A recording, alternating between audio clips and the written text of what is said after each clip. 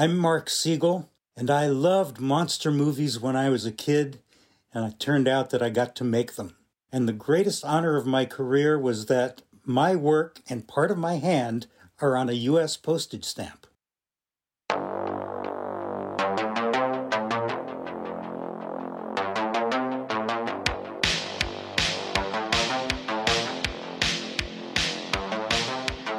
Welcome to CGI Fridays, a podcast from thecompanion.app. I'm Ed Kramer, and I've been a professional CGI artist for over 40 years, working at Industrial Light and Magic and on some of your favorite movies, including The Mummy, Stargate, and the Star Wars prequels. In this series, I'm catching up with some old friends in the industry to talk about their careers, their work, and give you a damn good reason to stay behind in the movie theater watching the credits all the way to the end. I'm really honored to be talking to one of the actual legends of visual effects from even before there was CGI.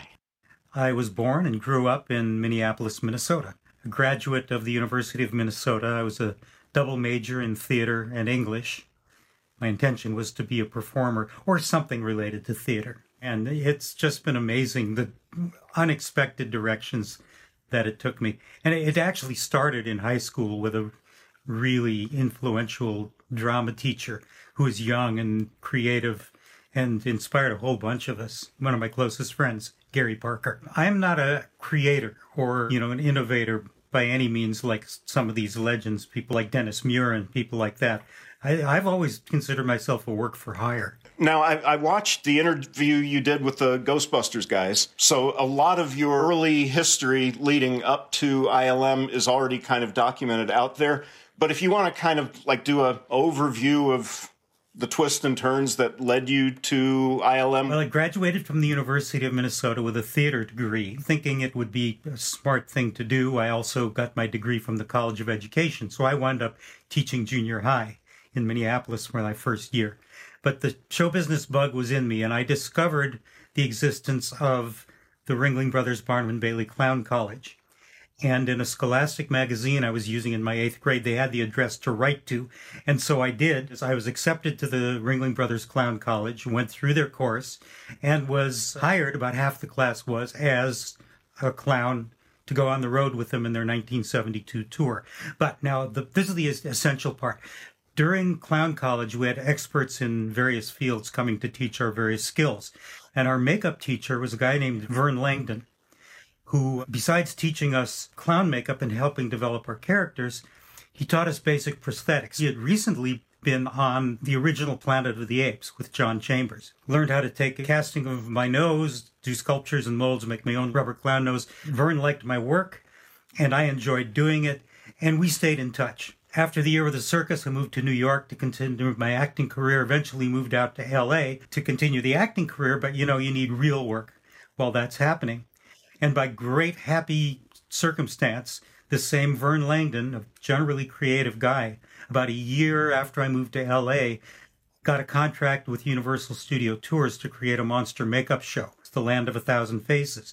He needed people with the right skills, couldn't pay, union makeup artists or anything. But he knew I had the skills. He wound up hiring me and 3 other guys he knew from the circus. So I was in on the ground floor of helping to create and then work for The Land of a Thousand Faces for about 3.5 years, thinking it was, a temporary job while I was trying to be an actor, turned into a career. I learned virtually everything about sculpting, mold making, mask making, prosthetic makeup effects, a lot of the materials. Met some people in the business like Rick Baker because it was just, makeup effects was just booming at that time, but they'd come through our shop because we were doing cool things.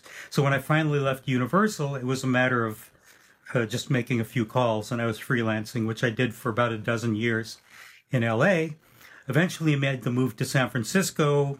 Too many circumstances to go into, but I moved to San Francisco with my first job, which was a small company, Magic Vista, who got the contract to do the visual effects for Look Who's Talking.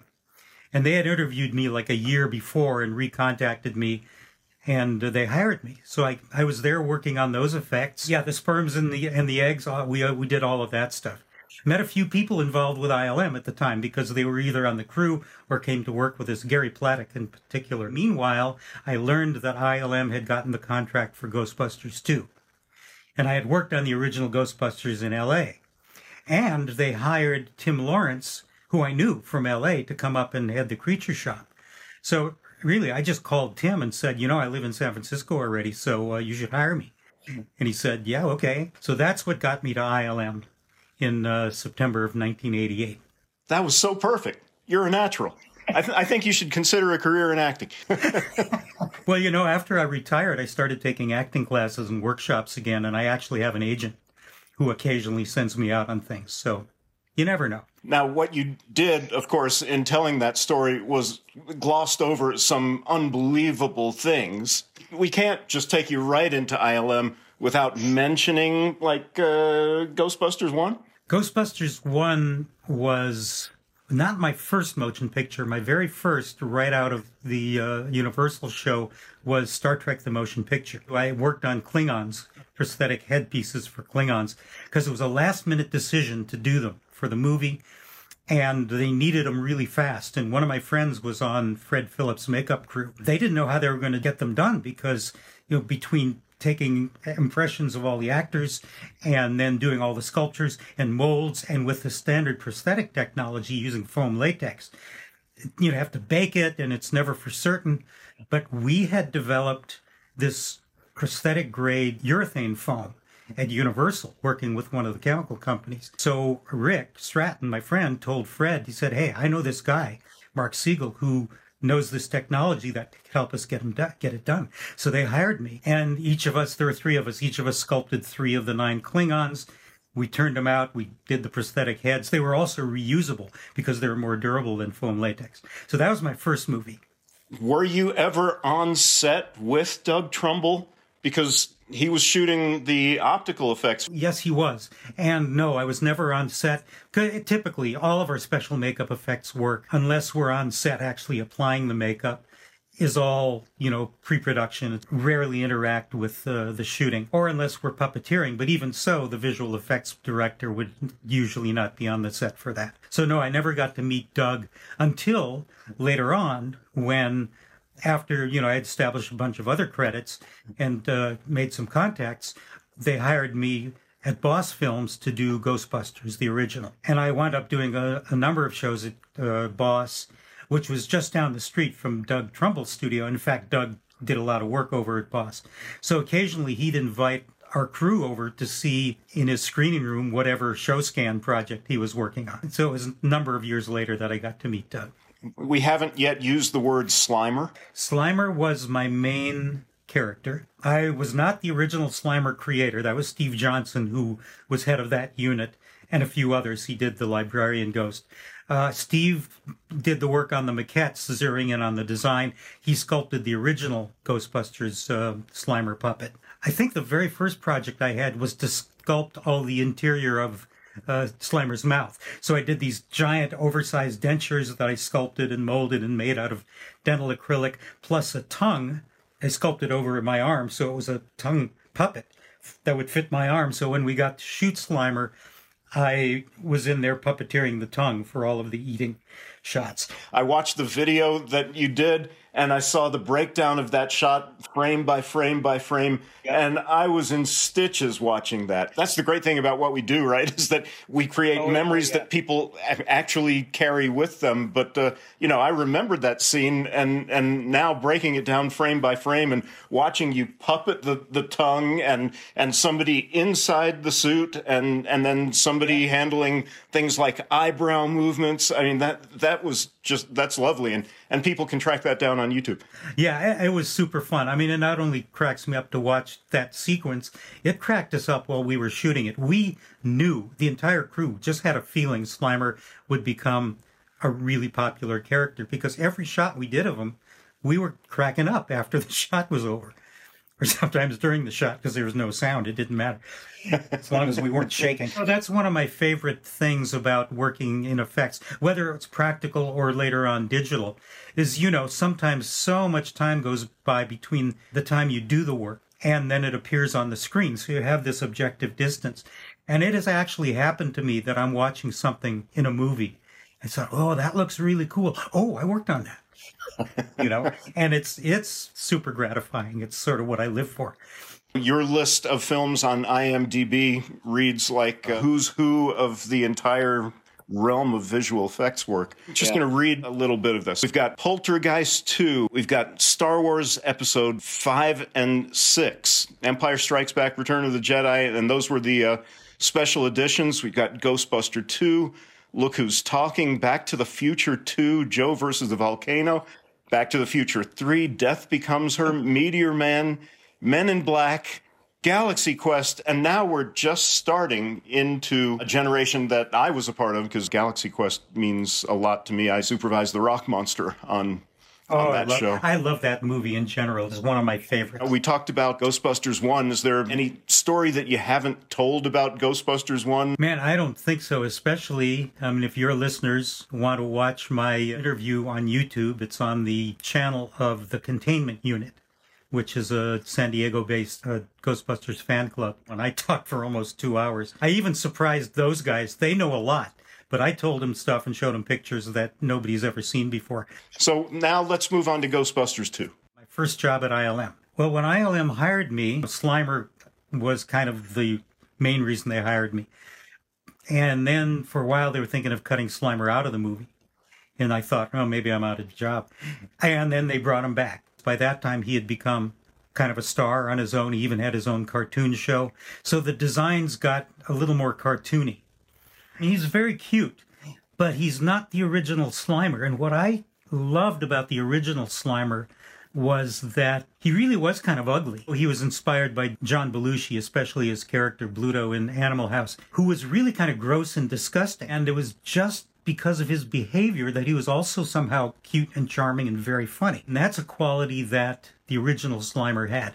And because it went more cartoony, I don't think that part of it was quite as successful. The other thing was technology had improved a lot, and instead of hand puppeting and simple cable controls for the expressions, we went very much mechanical with radio-controlled expressions, and the most limiting factor was instead of the original puppet that had just a rod with a little T in the lower lip that a puppeteer could just stretch in all kinds of ways, stretch and twist. We suddenly just had a pneumatic cylinder jaw control. That was cool technologically, but it was just really limiting. The puppet just didn't become the loose, cartoony puppet that he could have. Of course, I didn't know at the time. I was just excited to be working at ILM, and all the ideas everybody came up with said, wow, yeah, that makes sense. And it's only in retrospect that I found that one disappointing. So I've got to ask, which one of these was the one that I walked past to get to my desk every day? That's an interesting one. That was not for the movie. While we were in production of Ghostbusters 2, Planet Hollywood came to ILM, and they wanted a figure of Slimer, because they knew the second movie was coming. They wanted a figure of Slimer for their Planet Hollywood restaurants. Of course, the model shop people came to me to sculpt it. And I thought, okay, this is the opportunity I have to bring it back a little bit closer to the original Slimer without departing too much from the one we were working on because, that's what we were working on. I couldn't do that. But I brought back the body proportions quite a bit more. I kept the smile, but it's not quite as broad and extreme. His head, his cheeks are not quite as wide. So that is the sculpture that I came up with for Planet Hollywood. I also sculpted him, with a pose rather than the neutral one that I did for the puppet. And that's the one that's hanging in the hallways of ILM. A favorite moment related to Slimer, to that one that's hanging at ILM, is that during our speaker series at ILM, Jason Reitman came to give us a talk and a screening of the film he directed, Up in the Air. He was there with Anna Kendrick, the star. Jason Reitman is the son of Ivan Reitman, who directed the original Ghostbusters. So in the audience during the Q&A, I asked the question of how much his dad's directorial work influenced his directorial work. And then later on, usually our speaker guests get tours of ILM. And I was sitting in the digital model shop, and it was right outside the door of that digital model shop where my sculpture is hanging. So I ran out the door to make sure I could meet him, and I introduced myself to Jason. And I told him that I was the one who sculpted that. He was gracious enough to have us do a picture together with it. He said, "Oh man, that brings back so many memories because as a kid, I grew up with a sculpture of Slimer on my dad's desk." Jason is now directing the next sequel of Ghostbusters. It's in production now. I'm just sorry he didn't call me up. I'd come out of retirement to work on that one. I wouldn't even want to do effects work on it. I'd probably want to get into it as an actor in a walk-on part or something. So as a Wizard of Hollywood, now at Industrial Light and Magic and with Ghostbusters 2 under your belt, you did a number of years, probably a decade more years doing practical work, right? Actually, it was 14 years in the ILM model shop. At first, with Ghostbusters, I didn't know how long it would last, and I was in a temporary furnished apartment in San Francisco. But by the end of Ghostbusters, it became clear that I could keep working on things. And I worked on some fabulous projects. Toward the end of it, was getting really interested in CG. I had always been interested in CG, even before moving to San Francisco, when it was just being born. I'm really comfortable with computers. I've lived in a science fiction world since I was a little kid. So I was always interested in the potential of computer graphics for movies. And then it was starting to happen at ILM. There was some early stuff like Young Sherlock Holmes. That was before my time there. But then The Abyss and Terminator 2 happened while I was there.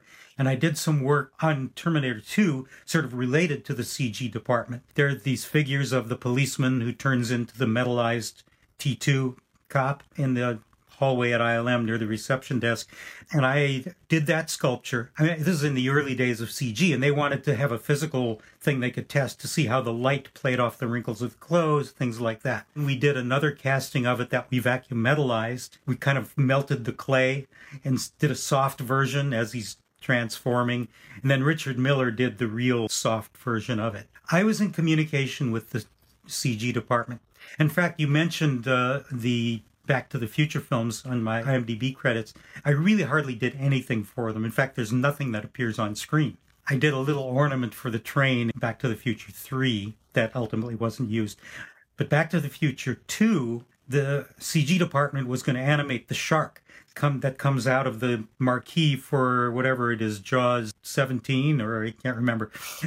One of the CG guys came to me and asked if I would sculpt and fabricate a shark hand puppet that they could just kind of play with and shoot and use that for some reference for the shark. And then, of course, Jurassic Park happened, and I was blown away by it because all of us from the model shop got called into the Little D screening room and got to see some of the test footage. A lot of the people were saying, well, there goes my job. But I was thinking, this is really cool. Eventually, ILM started making self-training available to those of us in the model shop. To ILM's credit, they recognized that the art is the art, and the artist is the artist. And if you can learn another tool, you bring the same eye and the same creative skills to that tool. They had people in all departments, not only sculpture or modeling, painting, but editing and lighting and animation, all of that stuff.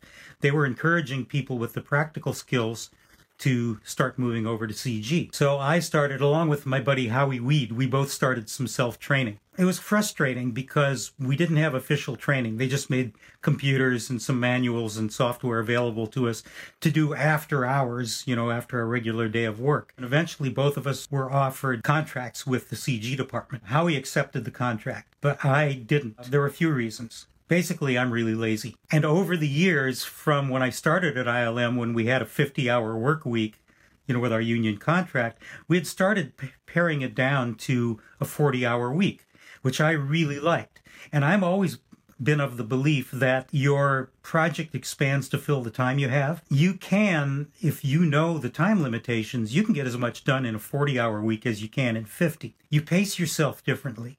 Plus, I know my work style. I'm really fresh in the early morning up until like after lunch, and then the rest slows down. So I like the 40-hour week. I also like what I was used to in LA, working at different creature shops. I'd work on a project for a few months or many months, and then there'd be a break, and I could travel, and then I'd get onto another project. And the ILM model shop was very much like that.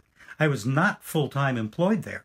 I was on the A list, if they needed somebody with my skills, they'd call me in. But I had years there where I worked only a few months or 8 or 9 months. And I actually liked that. But now suddenly CG was, I think it was a 45-hour week at the original contract, essentially full-time employment. And my free spirit rejected that. Howie still rags on me every time we talk. He says I abandon him, so we joke about that. And I have to say I made the right decision, because in those few years, I worked on a few projects, including sculpting maquettes and doing some miniature work for Phantom Menace, episode 1, and then again for episode 2, and then for AI, artificial intelligence.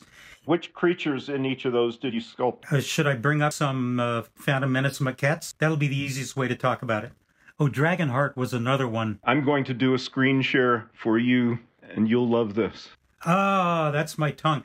I sculpted that along with Gene Bolte. That puppet was fantastic, especially because I got to spend a month in Slovakia on location puppeteering the thing. That was on the wall. I looked up and saw that tongue every day in the Presidio.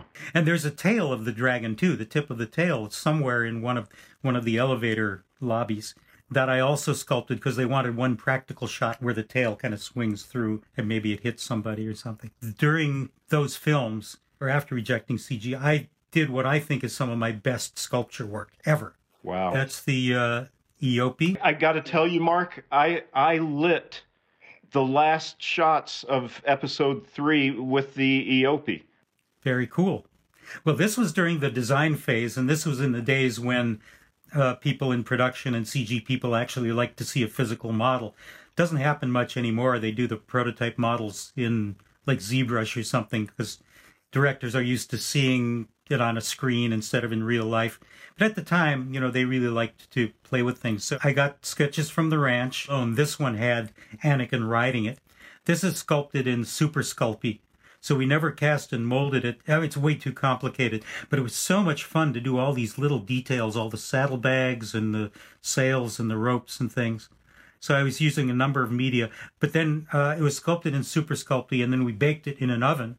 And that became the finished model, which, by the way, George Lucas loved it. I heard it was on his desk for a while, and now it's on display in one of the showcases at the main house at the ranch.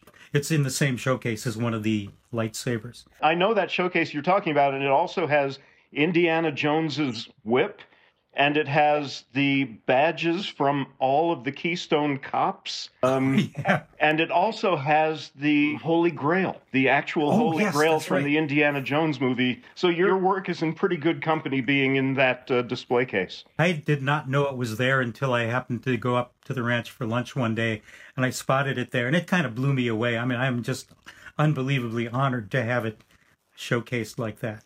Now, this is the one that more closely relates to the one that you worked on, that you lit, because after the basic model was approved, they wanted a neutral model, and this one's quite a bit bigger, 18 inches long or something. They wanted one without all of the stuff on it and in a neutral pose, and then they did a laser scan of this that became the template for the CG model.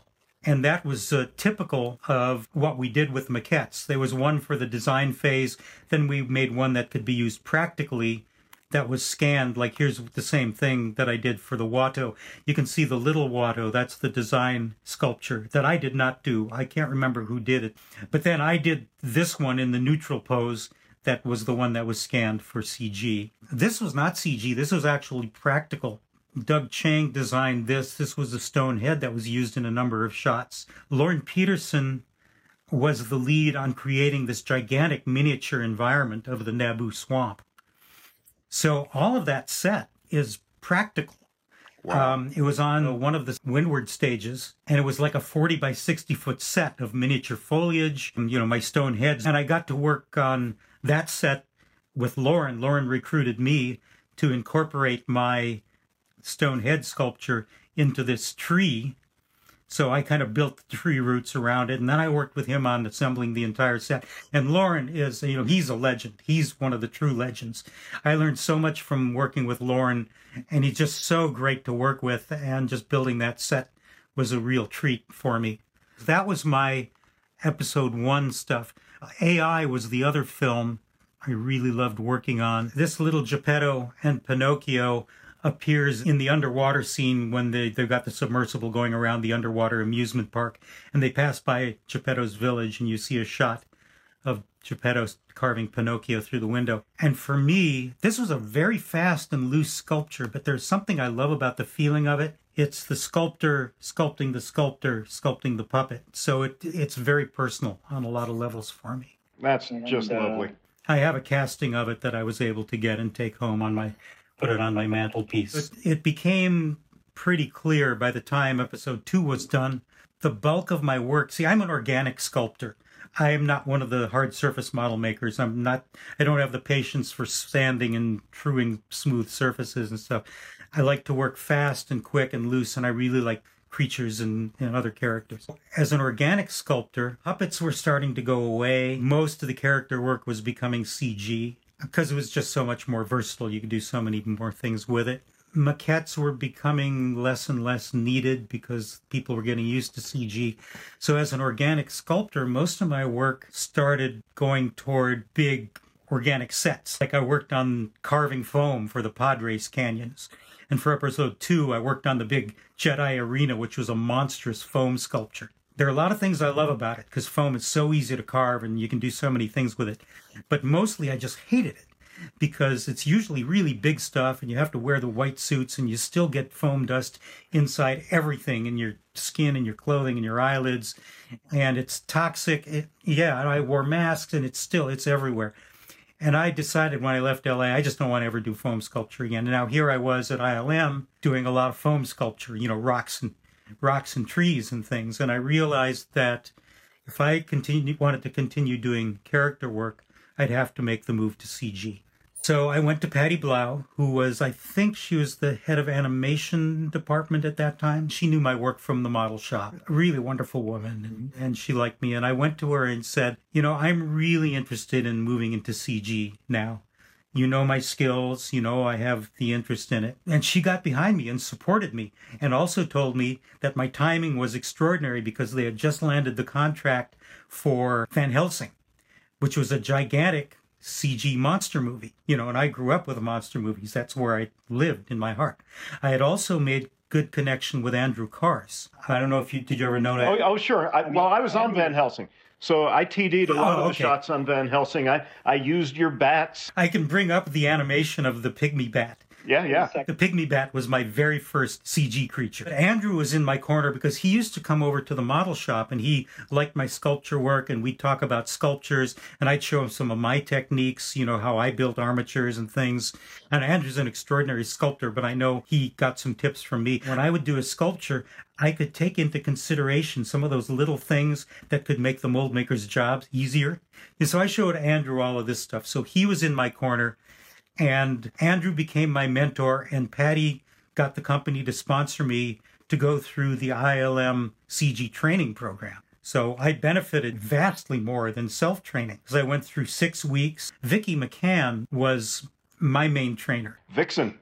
Yeah, Vixen, exactly. I actually got paid to train. They dropped my pay rate a certain amount from what I was making in the model shop, but that was perfectly reasonable because I was a trainee. But still, I was being paid for 6 weeks. Got the best training. I got all the foundation in learning Unix and all the stuff you needed to negotiate the menus, and I learned the basic Maya software and the Maya modeling. And so by the time they moved me into production, I had the good foundation. And then my very first project actually was not a feature. It was a public service announcement, a commercial for keeping the oceans clean. So I got to do some digital fish models, which, pretty simple stuff. But it helped get me in production mode. And as you probably know, where you really learn things is when you're actually in production. Absolutely. So what was it like learning the tools that Maya provided? And was it frustrating that you couldn't just get your hands into it and start manipulating like you had always done? Well, thanks for that question. That's really a fundamental one for me. Fortunately, I'm very logical and I'm very computer literate. I'd been working with my home computers. I don't know if you remember the K-Pro computers. They were old MS-DOS. I had one of those. I was doing some writing when I lived in LA. So they were so-called portable computers, But I had one of those, and then I got my first Mac laptop. It wasn't even called a PowerBook at the time. So I'm very comfortable with computers. I'm very logical in my mind, so I can kind of think like a computer. It all made sense to me. And I found that learning software was really very easy. fact, I would rarely even have to refer to the manual because once I started getting into it, it all made sense. Like, I'd think, okay, if I wanted to do this with this program, I bet there's a way to do it because the programmers are smarter than me. And okay, if there's a way to do it, it's got to be under one of these menus, so I learned software very easily. The other part of it, though, was a challenge, was learning to sculpt with a mouse and getting it to be as familiar to me as sculpting with my hands. But everybody in CG, people like Andrew, who had worked practically, but also in CG, everyone tells me, don't worry, it's going to happen. One day, it's just going to click in. I said, yeah, okay. And then I remember what I was doing when it clicked in. I was working on Van Helsing. They assigned me a little task with the werewolf transformation. And what I had to do was take the digital model of the human teeth, which existed, and using the same geometry, transform that into wolf teeth. So it became a puzzle-solving thing, which I really love to do. So I used the same geometry, and then I started sculpting and pulling to use the same wireframe to make wolf teeth. And then there was another problem that wolves had one more molar than humans do. And then I figured out I've solved that by taking one of the molars and just nesting them together. So in the human mouth, they would look like one, but then it would stretch out. And I used, I can't remember which program we were using at the time. This was before Xeno. It was one of the features in the program where you could morph something from one to another. So I did that. I took the human teeth and I transformed into a wolf. And I realized at the end of a day working on it that I was just so busy figuring it out and working on the problem that I was not thinking at all about sculpting with the mouse. It was just happening. And from then on, it became kind of natural. So there's my pygmy bat. I want to give a shout out to Frank Gravatt, who was my immediate supervisor on this. This was my first production. This was a challenging creature to do. Frank was always there to get me out of trouble, to help show me things if something had to be done. And I want to say in general, this is one of my favorite things about ILM. Model Shop, Digital Department. It's the best team I've ever worked on anywhere because everybody is more interested in getting the project done to the best possible way it can look than, guarding professional secrets or whatever. Everybody with knowledge is willing to share their knowledge and their tools and help out. It's the most supportive environment I've ever experienced. And Frank is also a really interesting story. Oh, man, Frank is such a talent. And I first got to know him because he was there like sweeping floors in the model shop. That's what I was talking about. But the greatest guy, and he became one of the top CG modelers at ILM. He just did amazingly difficult and beautiful stuff. I never did any animation myself. In fact, I just turned it over to the animation department. They generated the animated turntable. So there we go. That's my first piece of CG history. Talking about turning things over to animators, was that part of the model building process to think about how the rig would be applied in the future, or were you just building geometry and letting the next level of people figure out what to do about rigging? Well, that's another great question. At the beginning, I didn't know enough. I was brand new when I was doing Van Helsing, so I just tried to make the model look as good as possible. Later on, I would start being conscious of the riggers. And I'll tell you a story in a little bit when we get to Rango, because Rango was a great lesson for me and probably the biggest collaboration I ever had with the riggers. If you want me to go into that now, I was going to show you one more CG thing. Show me, but we'll definitely cover Rango because we have to cover Rango. And Rango is kind of later on. It's after Pirates and after Indy. My second project was Son of the Mask. And I was surprised, because I was a sculptor, they knew me as a sculptor. Right away in my second CG project, Jeff Campbell was the supervisor of it. They thought I would be good at doing a human baby sculpture, which was the main character. So that was a huge challenge. But the most fun on that movie for me was doing some of the cartoony stuff the baby would change into. At one point, the baby his head turns into Woody Woodpecker. So I did this sculpture. And then one of the animators, we did a turntable, but then one of the animators did the little animation of it. And again, I'm really at home with cartoon characters. This particular digital model was unique. I was still relatively new, and I thought, I'd be more comfortable working not directly on the screen, but if I had a maquette. So I went into the model shop and sculpted my own maquette. Like I probably knocked it out in about a day. We had a small laser cutter. So I sculpted my own Woody Woodpecker maquette and I scanned it and I spit out a digital file, and then that became my template to build the CG model. And that's probably the last time I ever did any sculpting. What's your last physical model? Woody Woodpecker. I want to get back a little bit to your question about the difference between physical and digital sculpting. On one level, digital sculpting was as satisfying to me as physical sculpting. I got the same brain, visual, artistic satisfaction out of doing it.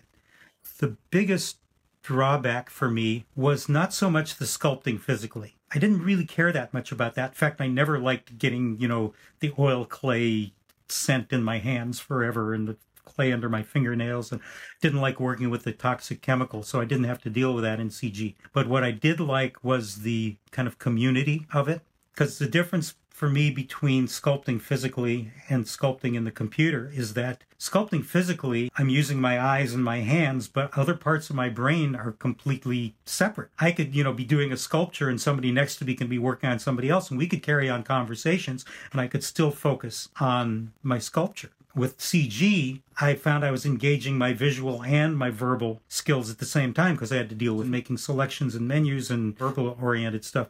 So I found that I just was not able to focus. I couldn't even listen to music or anything else while I was sculpting in the computer. That was the big difference for me. Didn't miss physical sculpting per se. I was really never a sculptor as an artist sculptor. It was always my job, a job that I loved, but it didn't matter to me and I didn't really have any motivation to do any sculpture after. I didn't have to anymore. I've really never considered myself a designer. I didn't design any of these creatures or characters that I worked on. I knew I was a really good interpreter. I knew I could take flat art and turn it into 3D and visualize it that way. But left on my own, do a creature sculpture. I have no ideas, really no visions. I play music and I write things. That's more where my creative instigation really comes from, more than visual stuff. You were working with polygons. Did you ever work with NURBS as opposed to polygonal based? No, we had a little bit of Alias, and then there was some soft image stuff that we worked on that had more NURBS central, but I was much more comfortable with polygons. And eventually, when we went to Xeno, I pretty much abandoned Maya almost completely, because even for hard surface models, which I had to do occasionally, our modeling and sculpting tools in Xeno were really robust. The sculpting tools in Xeno were far superior to the Maya sculpting tools. Often I would model a basic geometry in Maya and then just copy and paste it over to Xeno and do all the finished work there. Xeno just kept evolving. ILM has the best conditions for software use by the artists, because if I had a problem with a tool, or if I thought of a tool that would work better for something, I just call up our IT department. Colette Mullenhoff became a good buddy of mine, and Colette's a genius. Academy Award winner, for ILM. And I'd call up Colette and say, this tool, it's got some problems, and if it did this. And she said, oh, yeah. And then, next day I'd have a new tool. So what kind of tools did you use? Mostly the stuff I would ask for were like slight variations of the tools. Like I wanted to be able to push something in a particular way, or much more user-friendly for pulling and pushing shapes, and for smoothing and creasing, and just pretty much everything you need in sculpture. And then things would be added along the way, and then other tools when we had to start creating facial shapes. I used them all. Did ZBrush enter the picture at some point? Well, I was aware of ZBrush earlier on. Jeff Campbell was using it as far back as The Mask, and he was kind of raving about it because it's so much more like real sculpting. I didn't start using it until Pirates of the Caribbean. Pirates 2 was the first of the Pirates that I was on, and it actually became necessary to use it for Pirates 2. The monster pirates were really complex. They had so many things stuck on them, seashells and barnacles and things like that.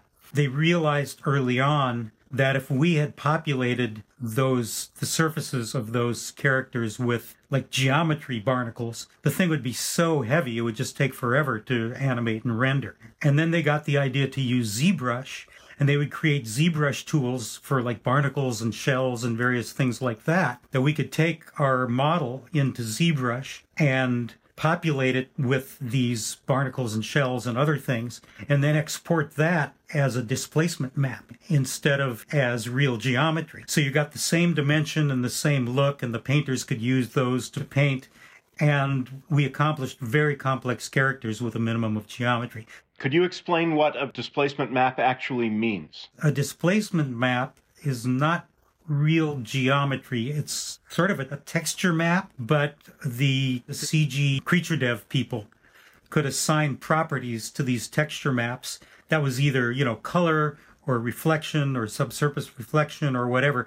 And one of the options was displacement.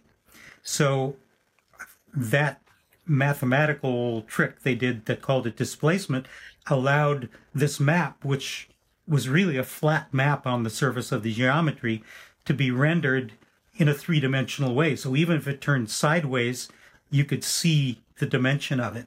And then it went off to get textured, and then you would see it in final shots. Yeah, and so the way they set up the digital model shop, I had the good fortune of being in the same room or sitting very close to whoever was going to do the texture on it. So we could work together on it. If we need a problem, we need to work something out, laying out UVs on a part, or things like displacement maps or hair maps even. And in most cases, the texture artist was somebody I had a long history with working in the model shop. People like Jean Bolte or Lee Barbier. Or Susan Ross. I worked with Susan a lot back in the model shop. I don't think she painted any of my models. I can't remember specifically. Here is the Hadris model turntable. This is before texturing. So we had to model their weapons, too, if they carried any. So this is the handle. He would hold those things in his hand and would become a sharp, spiky weapon that he'd use.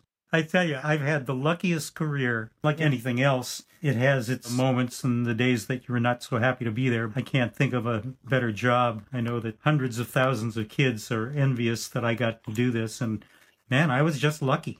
Well, I had some skills, but I was also really lucky. We all have that same appreciation of what allowed us to be able to do this work professionally. Yeah. Oh, now I think of it, I think it may have been John Goodson who textured this one. Yeah, John's one of my other, good buddies from forever in the model shop days. A number of us have stayed close after my retirement, and some of them are gone from ILM, but we have a little group from the model shop. John and Kim Smith and Howie Weed and Melanie Wayless and Lee Barbier, who are in contact all the time and get together whenever we can. And so that's the other thing I appreciate about the ILM people. Is Melanie Jamie Wayless's wife? Or? No, she's the sister of Chris Wayless and Mark Wayless. Chris was at ILM in the early days. He was a sculptor, model maker, and then he went off to start his own shop. What was it called? Chris Wayless Industries, I guess. And did a lot of shows like Gremlins, The Fly, and The Fly 2. I wound up in between projects at ILM. I worked up at Chris's shop. So the Wayless family is a big visual effects family. Younger sister is Melanie, who worked at ILM for a long time, both in the model shop and as a CG texture artist. Their brother, Mark Wayless, never went over to CG, but he was in the model shop and kind of worked up to a supervisor position. He was also a supervisor over at his brother's shop, too. I just want to share one more model. This is Wheelback. You can see him from all the angles with the different ship's parts. On his face up there, that monocle is a ship's compass. I don't know how many times I've seen this movie, and I've never noticed this wheel built into his back. So now I got to watch the damn movie again. Yep, next time. Once I don't have any pictures of one that I don't think was used until Pirates 3, a character they called Man Ray, and his head kind of looked like a manta ray shape with the manta ray tail that was like a ponytail. I really liked him. I don't have any pictures of him.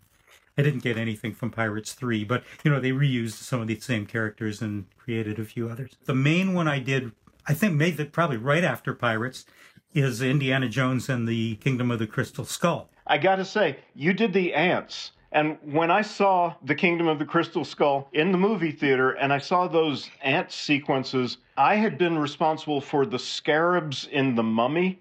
And I went, it looks like they were trying to one-up me. Well, as you know, I only had to model one. Well, in fact, I modeled 8 of them. I modeled one basic geometry, and then I did, I think 7 variations, just varying the body proportions so that they could have a little variety in them. I've got Turntable of the Ant. It's one of my favorite characters. You remember those little, what did they call them? The little light bulb with the gear awards? They were just little show awards for best whatever. Mm-hmm. I got a best creature award for that ant. Awesome. You also showed something that's real interesting because most people don't know what level of detail means. You showed an ant with 3 levels of detail. So show that and tell us why you would sculpt those 3. Great question. I will do that. The other creature I did for that was the prairie dog. And then I got into doing digital doubles, which is another entirely different realm. I just want to say for anybody who's a budding CGI artist, the importance of working to reference is about the most important thing you can show in a portfolio. That if somebody gives you artwork, you can make it look like that artwork. Everything from Mark was done from reference, and he's about the best that there is on the planet. Thank you for that. And that was true back in my, physical sculpting days, too. Because we'd always have reference pictures. We'd get, like on Star Wars, for the EOP, I'd get drawings from the ranch. And I'd sculpt as best as I could to match the drawings. As I said, I'm not a creator, I'm an interpreter. Doug Chang would come down to our sculpting shop. It was me and Richard Miller, just the 2 of us sculpting all these maquettes for Phantom Menace. Doug would always, if there were any questions, he'd always come back to the artwork. That was the Bible for me. For anybody who doesn't know this, that's because the producer has shown that artwork to the director, and the director has approved it. And the director's approval is law in a movie. Exactly right. So film is a director's medium. So here's the 3-res ants you were talking about. The top one, obviously, that's the full-res ant. You can see this great zoom out here. There's a fair amount of geometry here, and I don't know how many thousands of ants they had to render for that scene, but they were rendering thousands and thousands of ants. When you were close to an ant, you wanted to see all that detail. But the farther away it gets from the camera, the less you need it. So suddenly this one is starting to look okay. And by now, this one's starting to look okay. So if you've got something really far away from camera, you don't need all that geometry. It just makes it much faster to render. And that's the reason we do those various resolutions. And we do those in a lot of characters, not just creatures like this, but our digital doubles. We made low-res versions that were sometimes used as tools for the animators to animate quickly, and then also, for shots that were done in the distance. Starts with the unpainted ant coming at us from a distance. Then it'll kind of fade into the painted ant, and then all the hairs that I put on it that are rendered now for a really close-up. And that's what it looked like in the scene. At some point, you don't need to render all the hairs. You don't even need to render all the complex geometry. By the time they're way in the distance, it doesn't matter. So it just makes animating and rendering a lot more efficient. And what this is a great example of is the kinds of tests that you do before making these final shots. Every shot involves a lot of R&D and experimentation and pre-visualization of the shots. So this is great examples of all of that. I really came to appreciate how many different disciplines have to go through all of these different steps and back and forth and, making things better. Well, I want to go through the prairie dog because I have a cool little turntable movie that'll show a bunch of the process of modeling. So I modeled this prairie dog. It's for the opening scene of the movie. And this is the grayscale model. This is generally what I look at and what everybody looks at to see what it looks like. That shows the wireframe on the surface. Get an idea. This is just the wireframe. Now here's the rig that the riggers would build to go inside my model, and then the animation handles they put on it to control all the points, and then the rig inside the wireframe. And then with the hairs, modeling the hairs, we're working just with curves, just with splines. You don't have to put millions of hairs on a creature. I just have to have enough hairs on it that determine the general length in that particular area of the body, and then where the hair changes direction, so that when they finally render all the hairs, it looks good. And then the texture artist creates the colors of the hairs that can even vary from the root to the tip. Each one of those curves can be 1 hair or 20 hairs or 100 hairs. They can have different thickness from the tip to the root. So from these basic splines that I put on, the feature dev person and the texture artist and eventually the simulation people do a ton of stuff to get the hair to look right. These are usually called guide hairs, if anybody does this stuff in Maya. Exactly, thank you. The animators actually animated him into position, because you remember I just had him down on all fours. And then all of the other artists rendered all the hairs and the colors to make him look like that. As you said before, Ed, there's the reference picture of the prairie dog that I was working from. And then texture artist also works from those same reference pictures. And now we can get into digital doubles. Yeah, let's talk about digital doubles. What is a digital double? How do you go about making them, using them? Why do you have them? All that stuff. Great. Well, a digital double is literally a double of the actor, but it's a digital model.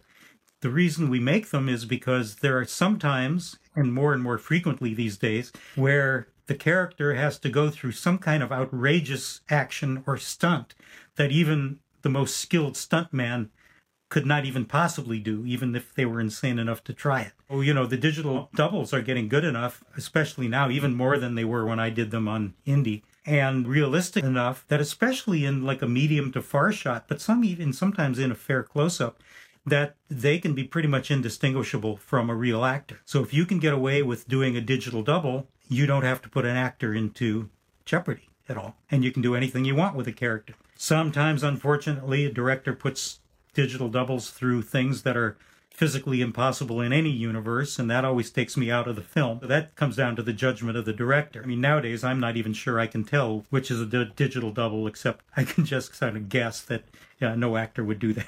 As we were doing Indie, ILM was developing this great new technology for digital doubles. Typically, in the old days, we would have the faces and their bodies laser scanned in great detail, and that would become the template for the model. But then they, at ILM, developed this new technique doing photographs from multiple angles, way more complex than I even understand thoroughly, except that I could work with it, that we could take our geometry for a human and bring in that 3D image, use it as a background, and literally get close up and pull the wireframe of the human to every point that matched up on that 3D digital image of the actor.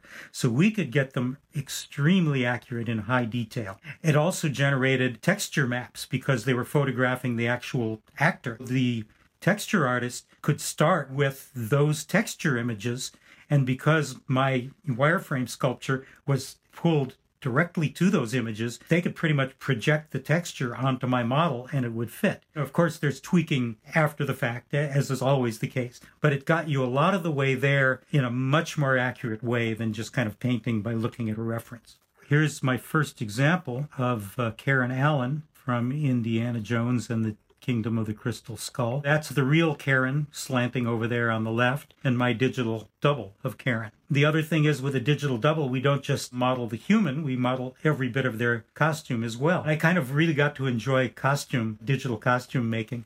I really enjoyed making boots and shoes. There was something fun about the geometry of boots and shoes. You know, I've got one coming up that has some great boots, you'll see. Unfortunately, because of cloth simulation, you no longer get to sculpt ripples and folds of the cloth, because that's going to happen in the simulation department, right? For the most part, it does. There have been occasions where they wanted me to sculpt a version of the model that had some basic large-scale wrinkles and draping in it, because then in certain shots they could use that digital double without running extreme simulations. Let me do the close-up now. Here I think you can see not only the modeling but the texture, and how useful it would be to have that technology that gave us that accurate texture map and all the accurate shapes. I mean, that really looks a lot like Karen Allen. I also, by the way, had to model the hair again by using guide splines. The people who did the simulations could do all kinds of cool things with the hair as it reacted to movement or wind or whatever. Ray Winstone, he's the one with the cool boots. And I don't know why, I've never had any kind of shoe fetish or anything, but just turns out that boots and shoes are just really fun geometry to build. And you see his boots are really complicated. He's got those eyelets and grommets and various things, and the laces all the way up the bottom. There's some wrinkles built into your model? Yes, and it made sense in this case because those trousers were always tucked into those boots. Instead of somebody having to simulate the fabric to fit there, that became the basic model. And then they would do simulation beyond that, the way they would bounce or move or change a little bit. And then I also did Shia LaBeouf. I have a good story to tell about how this digital double was used. That could be informative to our listeners here. Of course, the texture artist didn't have all the dirt that he had on when he was photographed. But, that would be added specifically for shots that needed the dirt if he did. Again, we've got wrinkles in the genes because those are things that are always going to have a certain amount of almost built-in wrinkle. One of the things we used him for were, big stunt shots, like when he's swinging on the vines with the monkeys.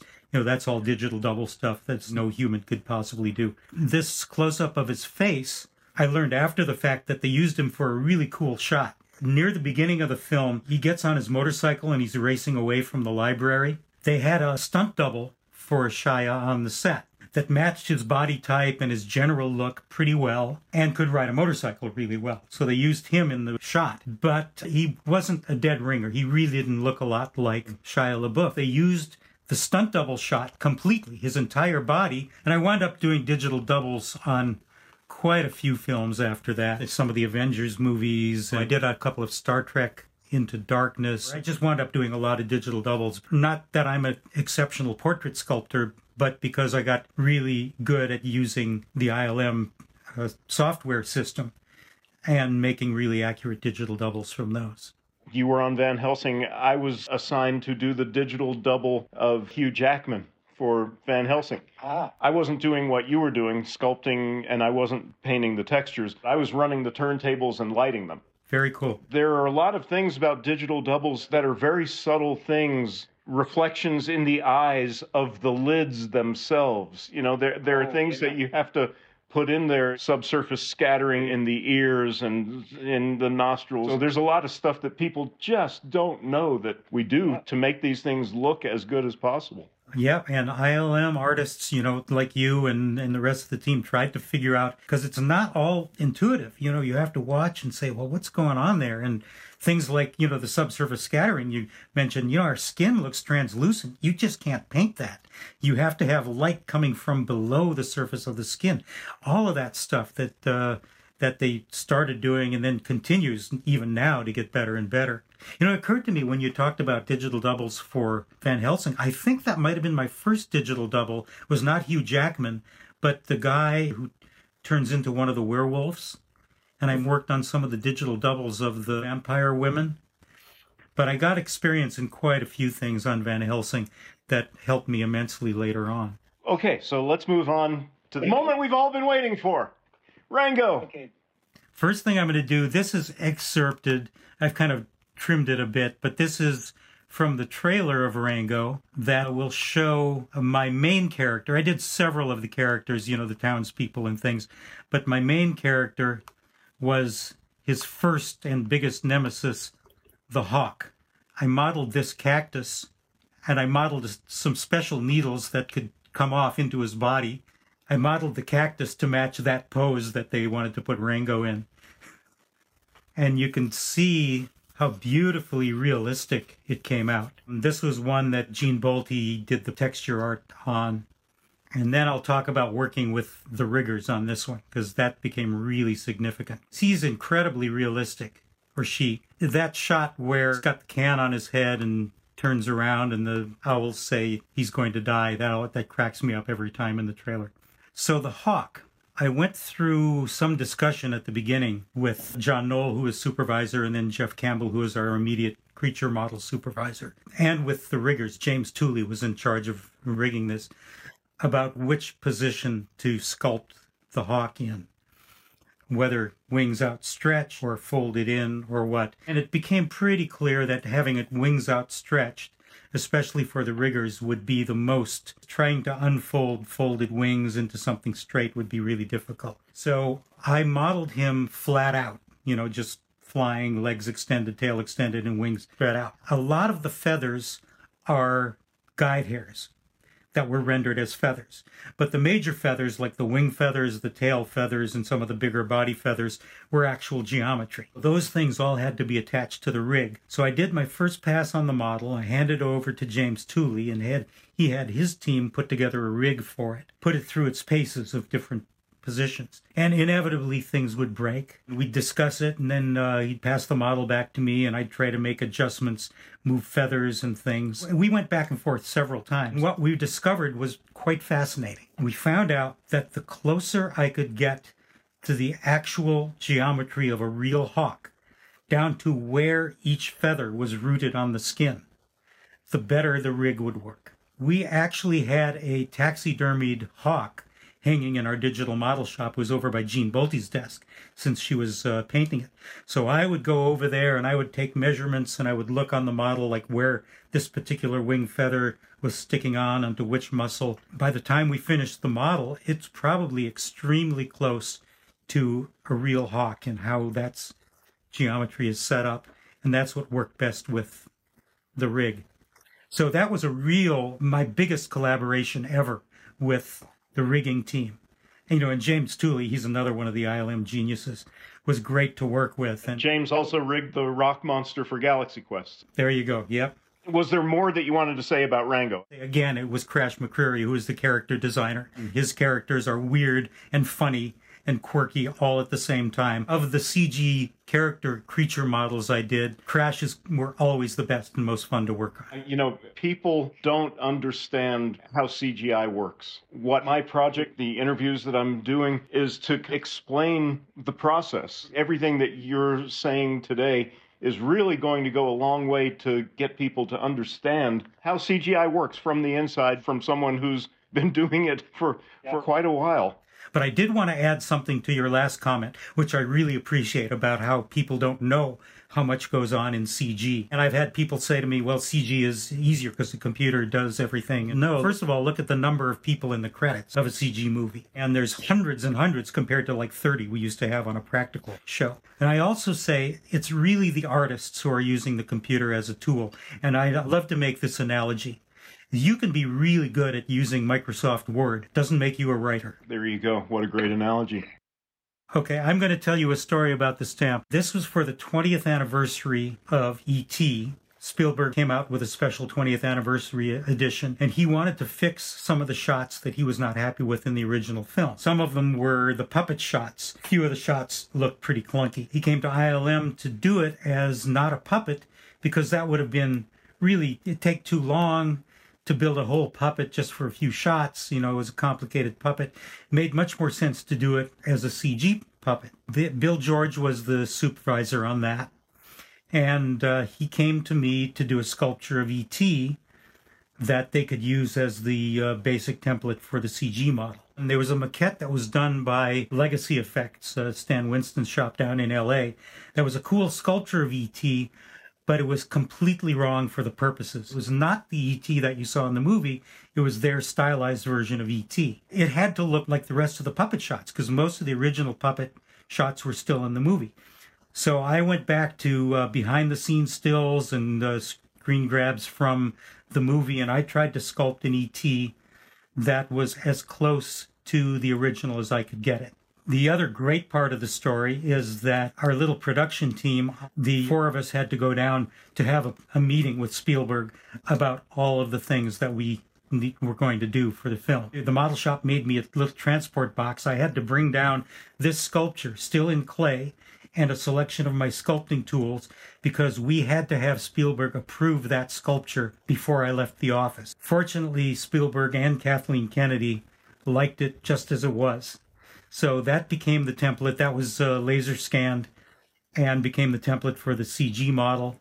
I also did a full-size head based on the small head that was also scanned and used as guidance for the CG model. So fast forward a couple of years, the U.S. Post Office decided to come up with a pane of stamps, of 10 stamps dedicated to the behind-the-scenes crafts of American filmmaking. So they had directing, screenwriting, costume designing, all of these 10 crafts. And they were looking for some iconic image for the special effects stamp. So they went around to a bunch of the different studios, and ILM submitted a number of shots, they thought would be iconic for special effects shots, and the post office selected my sculpture of E.T. So here's a composite I did. That is the individual stamp comped onto the original photo of me sculpting E.T. You know, you don't see me in it. Typically, living people are not portrayed on U.S. postage stamps, but they do have my hand on it. The other great part about this, first of all, it was the most unexpected honor of my career to be on a postage stamp, but they also invited me to the Academy Theater in Beverly Hills, where they held the first day of issue ceremony of the stamp.